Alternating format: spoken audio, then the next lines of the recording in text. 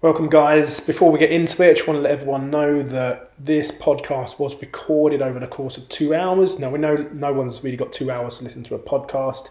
It's easy to lose concentration. So we've split it down into two halves for your easy listening digestion. So if you want to catch up on the rest of this conversation, then be sure to check out next week's podcast, which is the second half. But until then, let's get into it. Okay, then welcome back to another base training podcast. This week we have got a guest with us.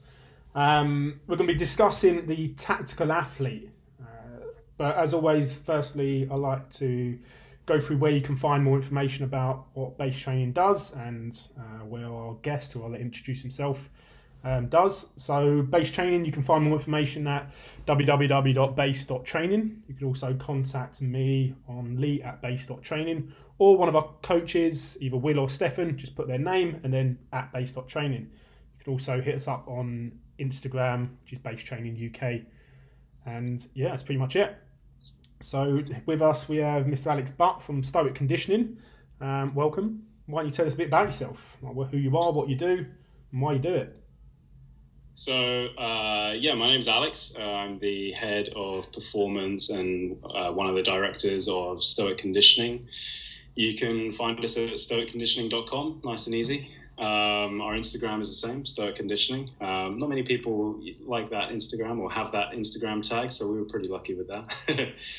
And then if you wanted to get in contact with us, info@stoicconditioning.com as well. That works. That goes straight through to all of us coaches. So, what is Stoic Conditioning? We're a training company and we specialize in training tactical athletes. So I know we were discussing like a definition of a tactical athlete and what a tactical athlete is. And for us as a company, a tactical athlete is anyone who uses their body, uses their physical fitness, their strength, their mindset in the application of their work or their job or just their general day-to-day life.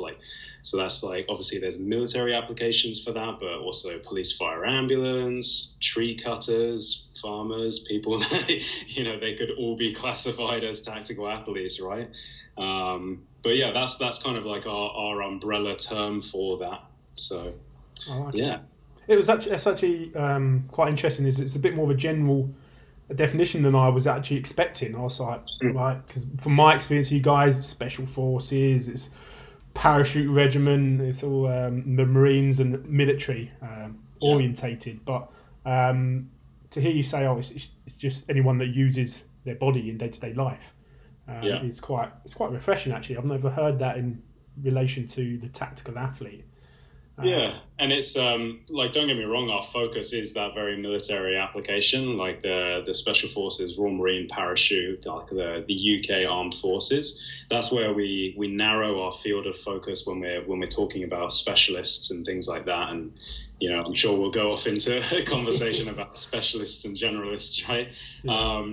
But really, a lot of our base programs, like our fundamentals program, our long-term strength, long-term conditioning programs, that is based around people that need their fitness for their life, which really, when you think about it, it should be all of us. But there's a big push on longevity and looking at markers of people's lifestyle and how that degenerates over time, and just building that up and really informing people of how to keep themselves going for their entire life rather than having their quality of life just plummet at the end.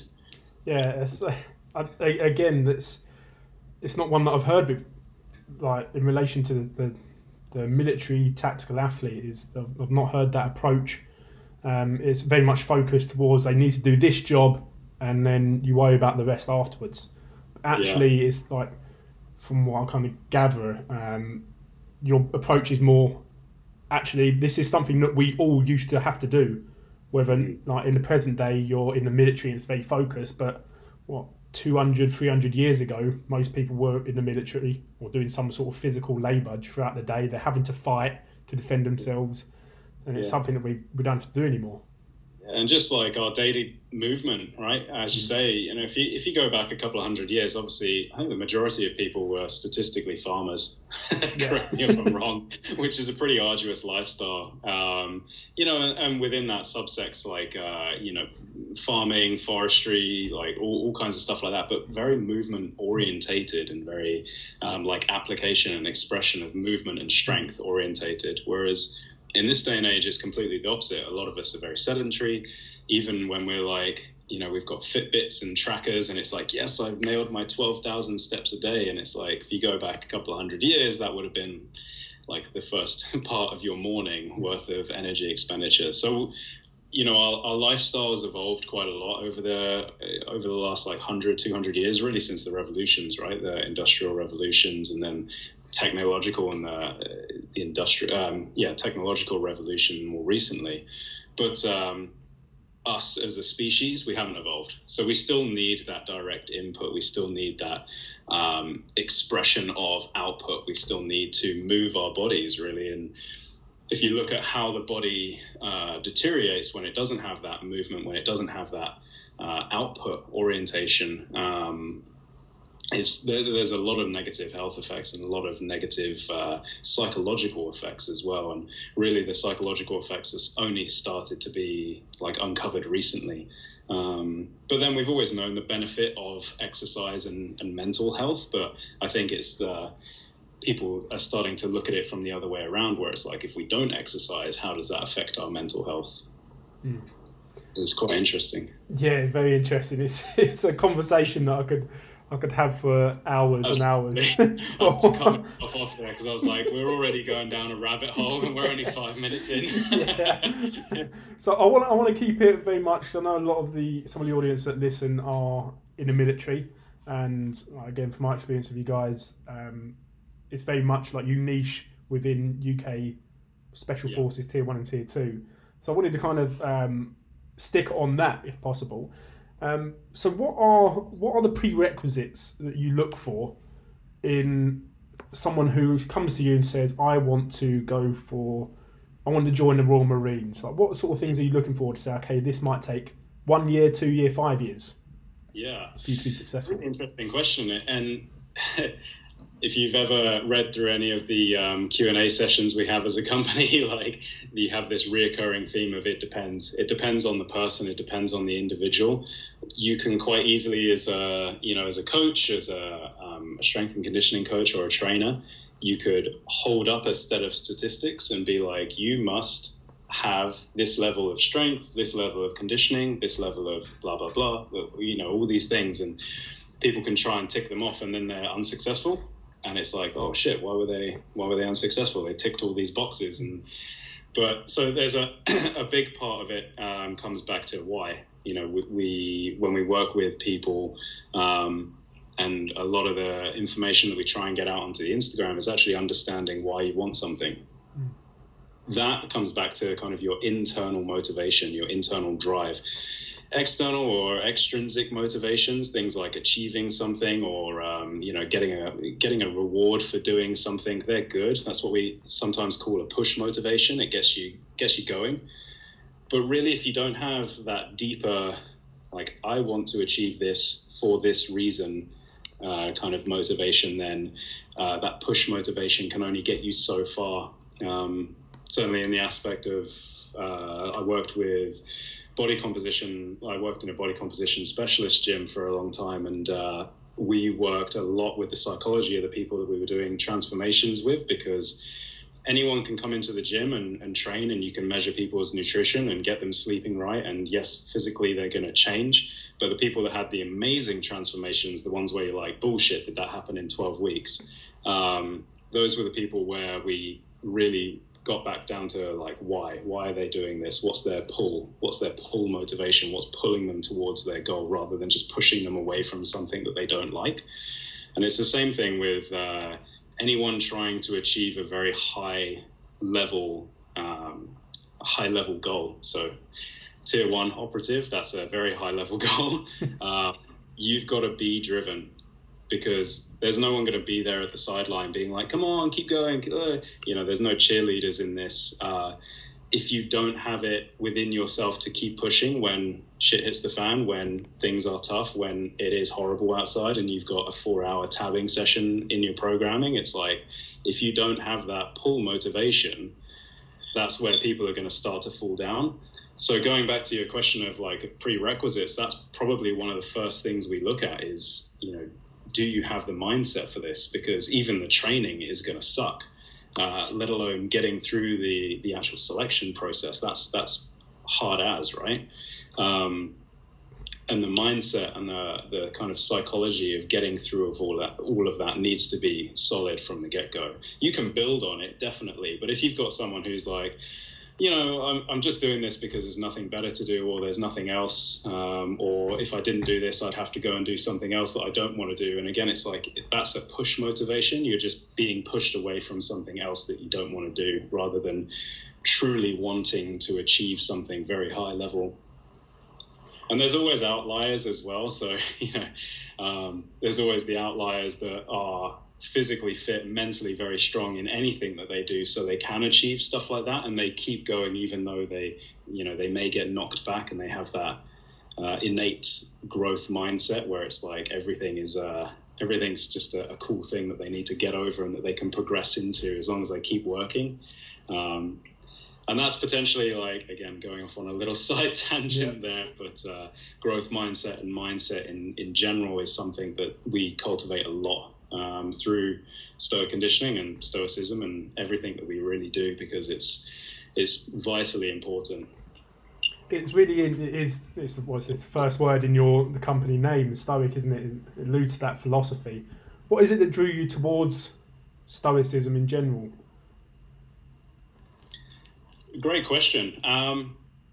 So we use the word Stoic in our company title for two reasons. One, the word Stoic, as in lowercase Stoic, we have the description of it on our website, which is the ability to endure great hardships without any outward display of emotion. That pretty much sums up someone going through selection or any kind of selection process, right?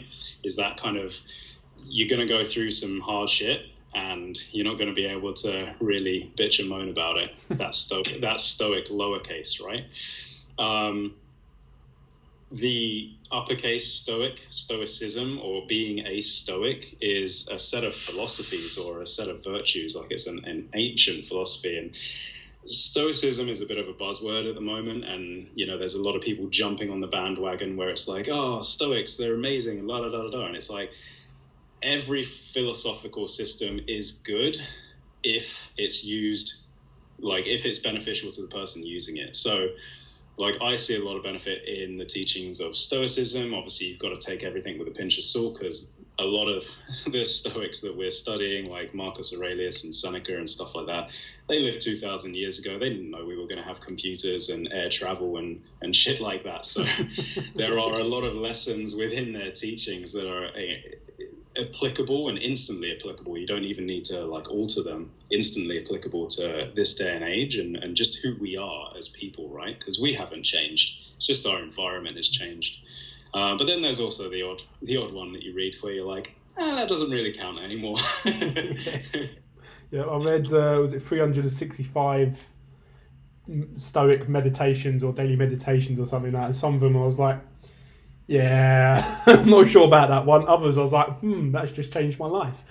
Absolutely, yeah. And that's the thing. It's like, that one quote that you read and you say, like, it changed your life, or it changed the way you view something, which then has a knock-on effect in everything else that you do with, how you view that. That's a big deal. And the book you mentioned, that is Daily Stoic by Ryan Holiday. That's a fantastic book to get started with. Yeah, that's the one. That was the one I read. What's the obstacle is the way as well. The other is the other one. So you talked a bit about, or quite a lot about mindset probably being one of the most important factors and prerequisites that you look for someone approaching some form of special forces selection process, or any selection process for that matter. How do you go about implement or training that how do you go about training mindset? So it's a great question again. Mindset's something that needs to be done day in and day out, right? And it's kind of your outlook on life and outlook on all situations. So the reason why we use Stoicism again is that kind of it sets you up to make better choices with any kind of stimulus coming in, be it a hard physical stimulus, be it a confrontational stimulus, being it like an aggressive stimulus, be it a stimulus where you're sat on your own and you're perseverating about things that you have no control over, but they're still affecting your mindset, that kind of stuff. So really, mind training takes place every minute that you're awake. And it's the choices that you make with the stimulus that's coming in that makes the biggest difference. But it's compounding. So you make a good choice from a stimulus coming in, and that kind of like leads into a better choice the next time and a better choice the next time, and it's a positive feedback loop.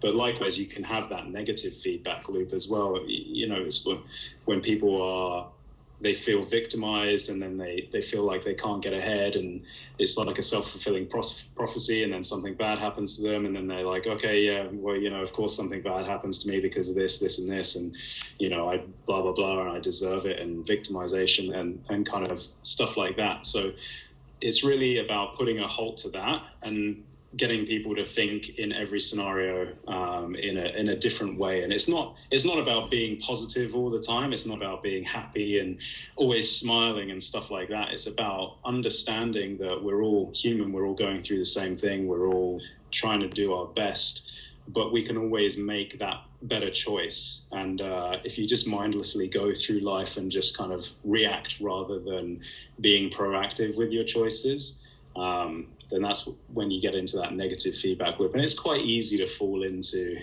being negative. I think humans are primarily set up to always see things in a negative light, and I think it's a bit of a survival mechanism.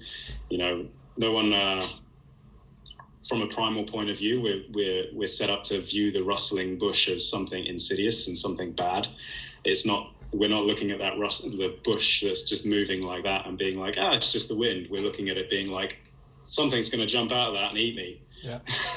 So, you know, it's knowing that in this day and age, we don't really have that. But at the same time, we do in some aspects. It's just on a different scale, right? Exactly. So in terms of cultivating mindset, it has to be done with every choice that you make throughout the day. You know, and it doesn't need to be perfect. You just need to be progressing. Okay, cool. So how do you develop that through the physical program? How do does that carry over? Absolutely. So if you've ever been in a workout that sucked, you've always got a choice to push harder or take it easy. And from an external point of view, from a coach's point of view, you can see it when people let up on the gas pedal a little bit. So within the realms of some of the training sessions that we do, we put in training sessions that are particularly nasty, they're particularly hard, and they tap on the door of like high threshold sessions and things like that. But then within that, we also give people targets. So we have can't or won't workouts as well. So a can't or won't workout will be, say, for example, one is a 300-meter row, and you do that within a minute. And if you do 300 meters within a minute, then you rest a minute and you do it again. And you keep going until you can't carry on or you won't carry on. And we give people like if you want to be pushing hard, this is the level that you're going to be pushing at. And obviously that's still training an energy system. It's still training essentially like your aerobic threshold system, but also your anaerobic threshold system as well. But it's more about, we're looking at that and being like, okay, this is one that's going to separate the people that want it from separate them from the people that are just here to say that they trained a special forces program, right? Yeah. I like that idea of I heard, I think we've got a bit of feedback again, but I heard a guy called Ross Edgley talk about like a program that he would describe as adversity training, and it's essentially what you described there, that can't or won't mindset. How does someone delineate between when they're at that point of like physical exhaustion, whether they can't or whether they won't go on? Yeah. I think that comes back to knowing yourself, because you've been so consistent with training. So if you know that there are certain, like when you get to about 15 minutes of a hard workout, and then you know that your body, because you've done like sessions like this before, you know your body's going to start to tank. If you get to that level and then you slack off, that's a choice. You know, if you know that when you get to say a 50, and I'm being completely like just arbitrary numbers pulling out the air here, but if you know that when you get to 15 minutes worth of output, you're fatigued, you're feeling manky, it's horrible, and you don't really want to push on. The next time you come to a 15-minute workout and you get to that 15-minute mark and you choose to slack off, that's a choice. And that's a choice on, you know that your body can push on. We all know that when we're feeling fatigue, when we're feeling that burn, when we're feeling exhausted, we can always push a lot harder. The human body is capable of pushing way harder than the safety mechanisms in our brain that tell us to stop working out or tell us to stop moving. So if you get to that level and you slack off, that's a choice, and that's your mindset being like, you know what, I'm just going to take it easy today. Yeah, I think that's partly that safety mechanism kicking in again, isn't it? If you go too hard, you might break yourself, for instance. But as you said, it's yeah. Hopefully, with the physiological training that you're putting in there as well, that they're actually capable of reaching those limits in quote marks and pushing it a little bit harder. So, what sort of physical? We talked quite a bit about the mindset. What sort of physical requirements are you looking for someone to say, okay, this person will have a higher chance of being successful in whatever selection process they go for? So from a physical perspective, we're looking really at your strength characteristics, conditioning characteristics, so your ability to keep going, your energy systems. And then in the fringes, we're looking at nutrition and mobility as well. So those two have a force multiplier effect on everything. If your mobility is dog shit, then, it's the 80-20 principle. You've got to work on that stuff. But if we're looking just from a strength and conditioning perspective, when we're looking at someone who has to go through a selection process where over the course of 4 weeks, they're going to be asked to march very long distances over rugged terrain, in arduous weather conditions, and then on top of that, they're going to be asked to do it in boots with crap kit, and they're going to be asked to carry a certain amount of weight for each task.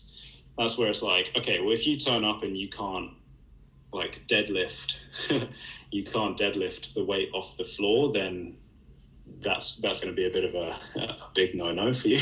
If you turn up and have no history of walking with weight on your shoulders, so your shoulder girdle hasn't adapted to the ability of holding weight in that position, again, you're going to find this way harder. If you've not walked over rugged terrain before and your ankles aren't used to pitching left and right, if you've only ever walked on a treadmill or ran on a treadmill, which is a very uniformed footfall and foot strike, again, the amount of energy your brain and your body has to pump out just to keep your ankles level and your ankles stable when they're untrained is way higher. Therefore, you're going to find the whole process a lot more arduous. And that's not to say that you're not going to be successful. It's just set yourself up for success, right? Yeah, I'm speaking from personal experience. I've started just doing a lot of hill walking again. And the first time I went out, I was like Bambi on ice. I was all over the place. My ankles, I was going over on them constantly. It was crazy. But now, having done a fair few more walks since then, over the past 6 months or so, it's not even a problem anymore. It's not even something I think about, having to jump across a slight ditch and land on an uneven piece of surface. Whereas before I would have been like, okay, I need to build a bridge to get across this safely. Who can I use? So do you have favourite movements that you go to trying to develop that strength that you talked about? Absolutely, yeah. So a big one that we love is the trap bar deadlift. I think every gym, every training facility, everyone who's like anyone should have a trap bar. It's a very versatile piece of kit. Great for hip hinging, great for loading the hips, great for loading your body in a variety of different positions. But it's a lot safer on your spine. It's a lot more transferable for our demographic as well. And if you look at the numbers as well in terms of peak force output and actually how much power you can put through your hips when you compare it to a normal barbell deadlift, the trap bar deadlift beats it hands down by like hundreds of watts of power. So it's safer, more beneficial, more carryover. Everyone should use it. So the trap bar deadlift is one. And I don't have any stocks and shares in trap bars or anything like that. I just think it's a wonderful piece of kit. So trap bar deadlift is one. Front squat is another one. I think the ability to front squat tells me a lot about how you can organize your body under a load, but also tells me about your upper back strength and your upper body strength and your ability to hold a strong column spine, so a strong brace as well. And then pressing and pulling, those are quintessential movements. And really a lot of the testing criteria we use with our guys comes back to 6 movement patterns, or the 6 movement patterns the human body can do. And we just have a few different tests for each pattern. And it gives us enough feedback to be like, okay, well, we need to work on your hip hinge, or we need to work on your unilateral strength, or we need to look at your overhead pressing strength, that kind of thing. Yeah, so trap bar deadlifting, front squatting, pushing and pulling. It's quite interesting how you've come back to fundamental movement patterns. It's easy to think, I find, that when you're talking about quite a specific goal, like special forces or whatever it is, that actually the training for it is relatively generic, I suppose, in terms of the movement patterns. How specific do you actually get into an individual's training? Like, would you then go on to, you mentioned about tests and things like that, would you then go on to go, okay, you as a person need to work specifically on hip hinging, so you're going to be doing more trap bar deadlifting? In the realms of what Stoic Conditioning as a company provides, we have our testing criteria set up, and we're actually developing a part of our platform that's going to give people a lot of feedback in that regard. So they'll go through a testing week, and at the end of it, it will say, you need to work here to see your scores improve a lot more, or you need to focus on this, and it will be strength metrics, conditioning metrics, and mobility metrics, and we're going to combine all of those in an algorithm that will hopefully be pretty comprehensive for people. Certainly the way we're aiming it, it will definitely give people a lot of metrics where it's like, okay, I need to work more on my strength aspect, or I need to work more on my conditioning aspect, and that will give them an idea of what program they're going to need to follow, or where they're going to need to put their most all their efforts, really. So with Stoic Conditioning, because we're not working with people one-on-one through the platform, we want to try and give people the biggest amount of information that they can get from doing all of these strength tests, and then explain it to them. Explain like, well, because your strength is low but your conditioning's high, we need to bring your strength levels up and just maintain your conditioning levels, but at the same time still work on your mobility, and kind of give them a framework where they can be like, okay, so I need to do this on this day, and then I can go and do my mobility training throughout the week as well. But if we're working with one-on-one clients, or with small groups of clients, then yeah, definitely we've got to, as a coach, it's your obligation to then give people the most amount of information as an individual. If you took 20 people, I mean, correct me if I'm wrong, but you've got a group of 20 people, that's 20 programs, because no 2 people are the same. So yeah, exactly. It can get quite individualized at that point, can't it? Yeah, and that's going down that kind of generalist and specialist route where it's like, yes, everybody ideally does need an individual program for them, but if you do 20% of these movements and you get really, really good at that, that's going to give you 80% of your results. So with the way we program things, it really does factor in, like, let's get people really, really fucking strong in the 6 movement patterns and a few other accessory movement patterns. And then let's work on everyone's energy systems, and let's really prioritize the aerobic energy system, because that's going to have the biggest carryover to everything that our technical athlete community is going to do. But then let's not neglect the anaerobic energy systems and even your power energy systems and things like that. So let's work on those as well.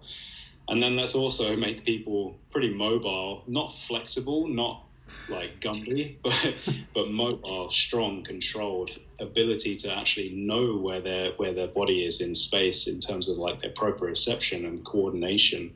So if we've covered all of those bases with the average person, they're going to be like 90% of the way there. And to be honest, with most selection processes we found, like being 90% good, 80% good, like that's enough to get people through. Again, if you've got the right mindset. Yeah, that is that last 10-15%, isn't it? It's in the head. Or some would say the opposite. It's mostly in the head and it's less physical. I know from speaking with guys that have passed selection, like they always, or 9 times out of 10, they say it's mental.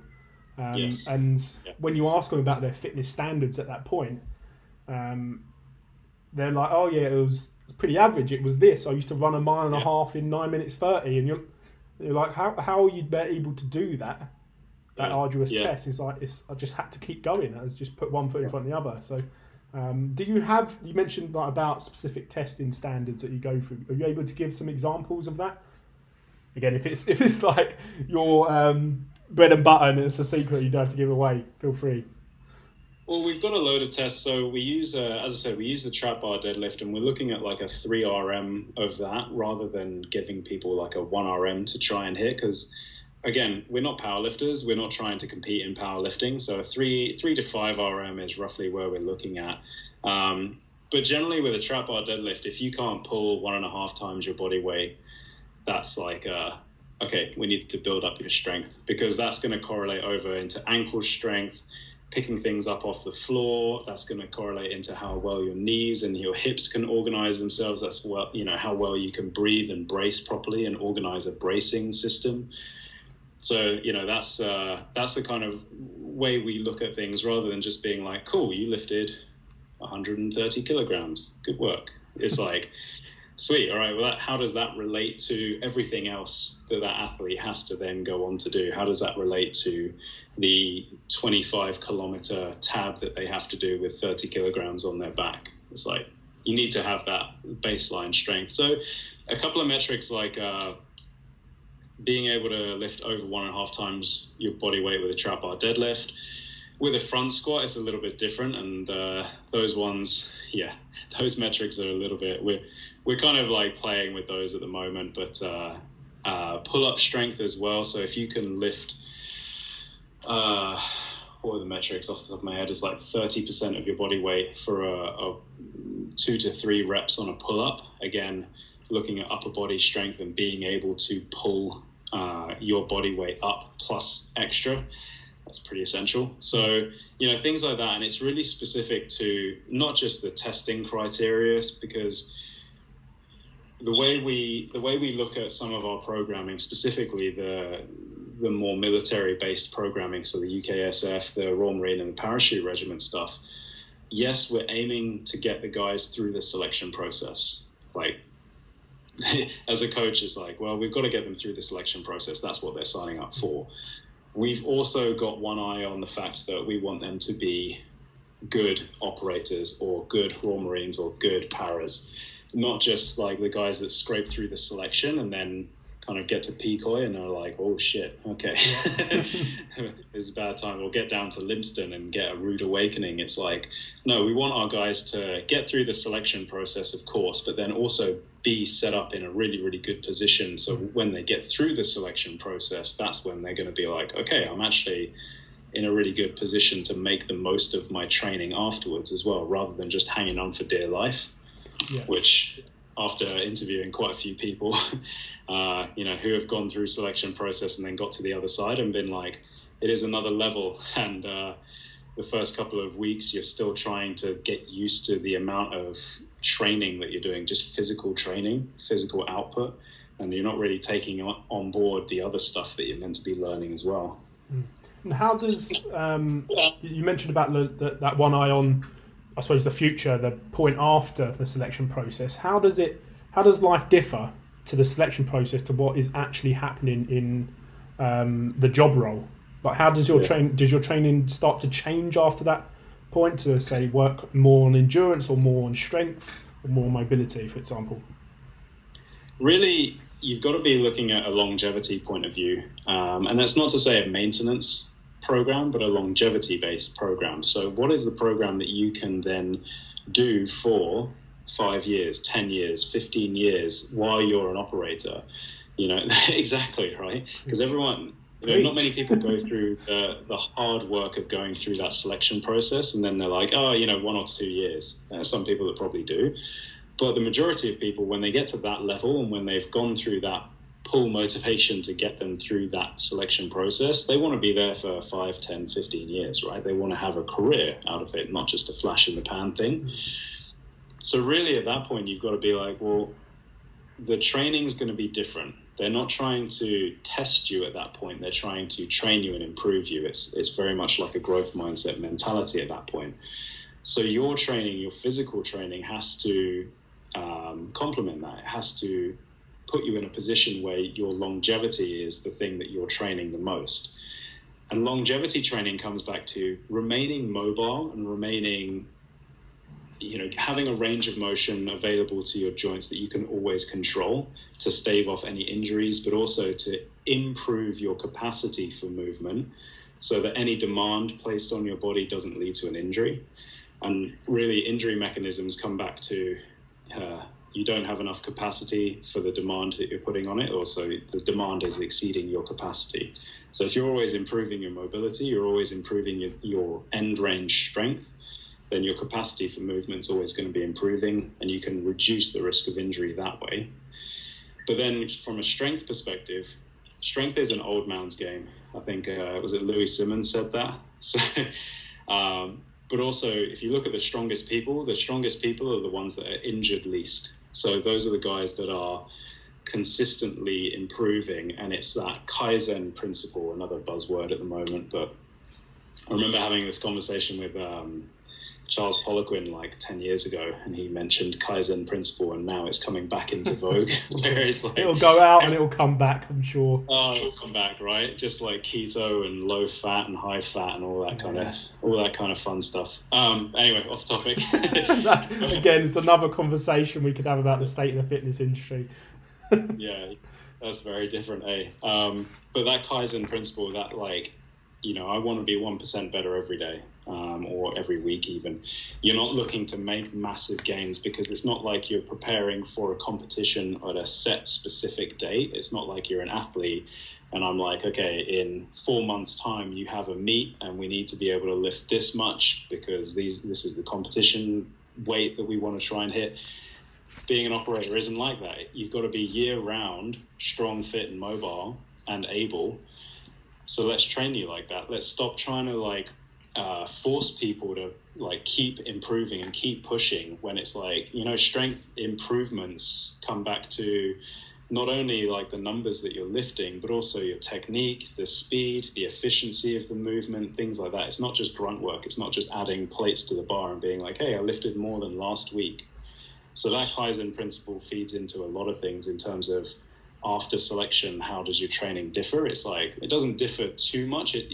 Just your mentality of it differs a little bit, where it's you want to continually just add in a tiny, tiny little bit every time you come to training. Yep. That's it's great to hear you talk about longevity, especially when it's a specific task and goal. As there's a lot of stuff out there that is very much the opposite. It's very much about testing as you're training constantly. So you go into the gym and every day you smash the smash your head against the wall, and you try and do the fastest time, the heaviest weight, and the most rounds or whatever. It's that the prevalence of high intensity training as the sole proprietary model to get fit and healthy. And it's interesting to hear your perspective, and that actually a program that is going to keep you healthy for the long term seems to be the one that's more successful, both in keeping someone healthy who isn't potentially a tactical athlete, and also someone who is in this extreme world where extreme things happen, where you'd think that those two training approaches would be different. So it's really cool to hear that, and for those that are listening out there, you don't need to smash your head against the wall every day to get better. Like you said, it's 1%, 1% better every day. So you mentioned at the start a little bit about nutrition as well, and you kind of alluded to it a bit. How does that play a role within, I suppose, the selection process, in getting someone ready for the selection process, and then how do you deliver nutrition training? Nutrition's an interesting one because there's so much information out there. It's pervasive almost. How much information is out there, and how much misinformation is out there, and how much of the information that is always pushed down people's throats is basically information from people that have no qualifications, that have no scientific background or any kind of background. It's all anecdotal, and it's as you say, the nutrition industry and nutrition in general in the fitness industry and from a health and performance perspective is a crazy conversation to have. But how do we look at it? We look at it from a perspective of, we want all of our guys and girls, we want all of the people training our programs to look at their nutrition from a performance point of view. Now, eating to perform comes back to eating enough high quality nutrition so that you're fueling and supporting your performance increases, but not eating enough so that it's supporting body fat increase. Okay, so we want our guys to have lean bodies. We want everyone on our programs to be lean to a certain extent, because there's a lot of benefits with not carrying around an extra 15 kilograms of body fat, especially when you're carrying around 35 kilograms of backpack and rations and stuff. But at the same time, we don't want to crash diet people.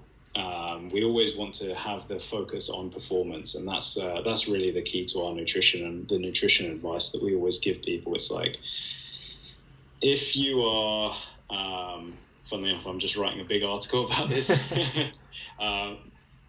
There comes a point where if your body fat percentage is pretty high, then really, when we're looking at what you should prioritize, your priority should be get leaner. Once you're lean, then switch to a eating for performance mentality. But what's going to give you the benefit, or the biggest benefit, it will be being a little bit leaner.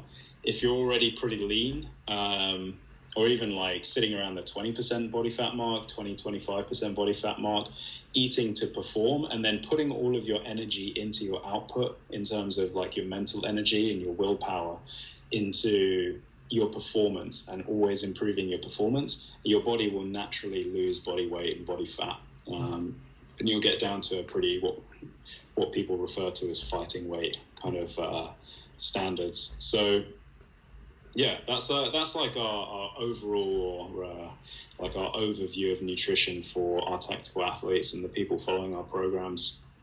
I think it's also interesting to, how does that, I suppose that's for a, again, you alluded to the selection process. Does that differ when someone has been successful in that? Does your approach change then to maybe more one of health and less about performance? Because I think it's always important, especially for some of the people that will be listening to this, they are about health and then some about performance, and to delineate between the two. Like I said on one of my Instagram stories or posts a while ago, that macro counting is a performance tool, and actually long term it's not great for health. or it's not sustainable. So I think it's cool to delineate that. So how does your approach change when someone passes? Not so much, and I think really our viewpoint is that health and performance coincide with each other. Yes, to a certain degree, if you are chasing performance to the nth degree, that can be unhealthy long term. But what we're trying to cultivate, what we're trying to get across to the people running our programs and the people following us is that if you're focusing on healthy nutrition, and we can discuss that in a minute in terms of like what the fuck is healthy nutrition. If your nutrition is healthy and you're eating for performance increases, then that is going to be a healthy and long-term consistent diet. That will change mainly in quantity, I would have thought, in terms of your going towards selection or coming out the back of selection. It's just about quantity rather than quality. I think the quality and the structure of your nutrition will stay very similar. But when your output is 5,000 calories a day when you're in training for selection, and then when you're on selection, it could even be more. But then afterwards, your output goes back down to like 3,500. Obviously, you just got to eat less to then stave off that big kind of like increase of or decrease of output. Otherwise, you're going to get fat. Yeah, I suppose, like you said, is there's a fine balance, I think, for those in that tactical role to strike between what is performance and what is health. Because at the end of the day, like, it is a job, and 22, 24 years that someone could spend in that. How best do they keep healthy and perform? And like you said, when you start chasing ultimate performance, then health actually starts to degrade. So that could have a knock-on effect 10 years down the line when you're halfway through your career, and something happens and you get an injury and you have to pull out of that career and change lanes. So it's again, it just reiterates your point that longevity is a massive factor in your approach, especially, and I completely agree with that. Not that you need my approval, but I tend to agree. I'm crazy though. It's that health and performance that should coincide. Is like if you are healthy, you're able to perform. But again, I think there's that delineating point to be made about elite level performance, and how much, I suppose, it's forming part of the question. How much of that is, especially at the tier 1 like SAS and SBS level, how much of it is about health and how much of it is about performance at that point? Well, I think when you're looking at long term, when you're looking at like a career of an operator of a tier 1 guy, it's got to be focused on health. It's got to be focused on longevity. It's got to be focused on what that person as an individual can consistently do for, as you say, 15 to 20 to 24 years. If they're on a way of eating, or if they think about nutrition in a certain way that's not going to give them then that longevity, then everything that they do after a certain point is going to become progressively harder. And it's not going to be an overnight thing. It will be insidious. It will be like 10 years down the line, because you've been eating shit food for 10 years. Now your body's starting to fall apart. Injuries are taking a long time to recover from, because we're always going to get injuries. We can never like foresee every injury and prehab every injury, right? So we've always got to have that notion of like, let's eat in a way that is going to help that person have a long career, so the longevity approach. What that looks like is different for each person, but there are certain kind of base markers that I'm sure that you'd agree with in terms of nutrition, where it's like, these are the things that you have to tick, and then everything around that is kind of up to you. And I'll kind of just maybe think of a question in that when you are on, let's say, the selection process, and when you are on, or when you've passed, hopefully, and you've been successful and you're now working it as a job, is there an element that you have to actually take a step back? Because I suppose that the selection process that the people doing the selection don't really care if you get injured or not. They want to see the ones that get through. But once you get through, if you get injured, you can't do your job. Mm-hmm. So is there an element of when someone comes to you and goes, oh, I'm in the SAS, I need a program, to say, okay, let's try and hold you back a little bit because of maybe their mindset is to push harder. Have you dealt with that? I know it's kind of going off topic in nutrition, but yeah. So and it kind of borders both of them because again, like nutrition plays a big part. But when we're looking at just from a training perspective of someone going through, you do have to distill that mindset of like, well, you know, you've made it, and yes, there's always going to be that like aspect of proving yourself around your peers when it comes to training, and there's certainly some interesting stories surrounding that as well that have come through. But always come back to knowing yourself. Always come back to, again, it's a bit of a stoic virtue where it's like you don't really need to prove anything to anyone but yourself, and really, like, it's only people's opinions. So if you know that you can do the job, then just keep like ticking away at that, keep chipping away at your nutrition, your longevity approach to training, your longevity approach to conditioning and things like that. Because the worst thing, I think personally, the worst thing that I could think of is going through 6 months of selection, being, you know, getting in the door and then fucking rolling your ankle and being out for X amount of weeks, or even having something as simple as that and a knock-on effect up the body of like lower back injury or anything like that, just from a rolled ankle because you did some, you know, gash training thing. I could think of nothing worse mentally than having that happen to somebody. And like, thankfully, touch wood, that's never happened to anyone, anyone that we've been involved with.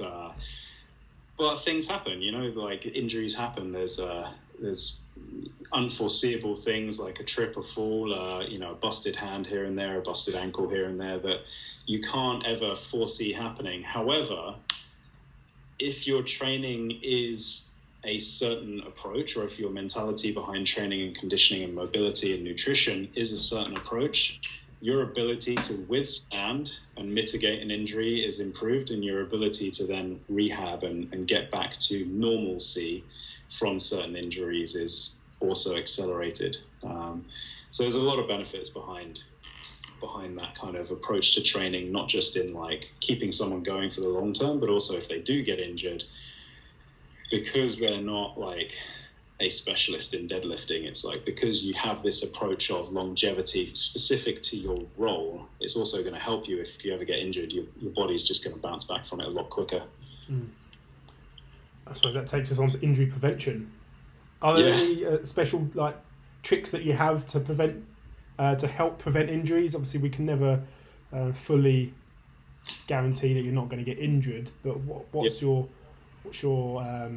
philosophy behind injury prevention and your approach to it? So I work I have worked and set up a big old clinic as a performance specialist, like a performance therapy specialist. So, you know, you get high-end performers, and I did this when I lived in New Zealand as well before I moved to where I am now, and set up other therapy clinics as well. And when it comes to injuries, like you see some crazy things happen. It's like people walking down the stairs funnily and just twist their knee and snap an ACL, and you're like, wow, I thought you were pretty strong, but obviously the human body has weird things that are happening with it. So yeah, there is an aspect of like, you can't always see an injury coming. However, especially like impact-based injuries, it's like if you fall off a roof and you're unconscious, bad shit's going to happen. But if you have strong ankles because you do a lot of farmer's walk and you walk around in barefoot as much as you can, and you work on your intrinsic foot mobility and your intrinsic foot strength, and you've worked on getting your ankle into an inverted and everted position and loaded it in your training, which we do in some of our training, when you then accidentally slip off the side of a pavement and roll your ankle, your brain already knows that movement pattern because we've trained it. So because you know that movement pattern, your brain is more quick to fire muscles to revert back, and then you're therefore less likely to get injured. and we always regret not training the position we get injured in, right? So if you roll your ankle and it's a bad roll and you have really probably haven't trained or moved into that position in a really long time. Which brings me on to another point. Actually, statistically, you're more likely to have the same injury than you just had than any other injury. So if you've just rolled your ankle, statistically, the next injury that you're going to have is an ankle roll unless you rehab it properly. If you've just injured your shoulder, statistically, the next injury that you're going to have is a shoulder injury unless you rehab and strengthen the injury mechanism. And that comes back to improving mobility, improving range of motion, improving end range strength, and then just loading. Like everything's on a spectrum at that point. So, you know, if someone comes to me with an injury, I'm not going to load them up like I would with someone without an injury. But at the same time, the actual training mechanism is still the same. I'm just going to load them a lot less and do things a lot slower, a little bit differently. But the movement patterns are going to be the same. So do you account for like unusual movement patterns within your program? Like speaking on like planes of motion, it's very easy to think of, but generally most programs are very frontal and sagittal plane. Do you account for a transverse plane motion in your programs? Do you do much rotation work and so on? So athleticism lives in the transverse plane. So for anyone listening who doesn't know planes of motion, we have 3 planes of motion: sagittal, frontal, and transverse. Transverse is just rotational. And really, like, pretty much everything that we do outside of the gym is in a rotational plane of motion, which is a combination of the frontal and sagittal. But if you're not training the transverse range, plane of motion, your body can't just take A plus B and equals C. You've got to be training C as well. So yeah, we do a lot of rotation and anti-rotation work in our training program. You know, you get parts of the program where it's like a rotational deadlift. So you have a kettlebell on one side of your ankle and you reach over with your opposite arm and pick it up and bring it back and just have that kind of sling pattern training, transversal rotation or anti-rotation training, that kind of thing. So that's a huge one for all over body performance, but also, it carries over a lot into the other movement patterns as well. If you think like running is just a rotational movement pattern, but its translation is forward movement. So we rotate, and its translation is that we move forward. Yeah. So if you're not training your rotation, then you're not as good a runner as you could be. Yeah, I like what you said there. Athleticism lives in the transverse plane. It's quite a nice little soundbite. That wasn't mine. I probably stole it from like Charlie Francis or someone like that. No, own it. Alex Butt, 2019. Yeah. TM.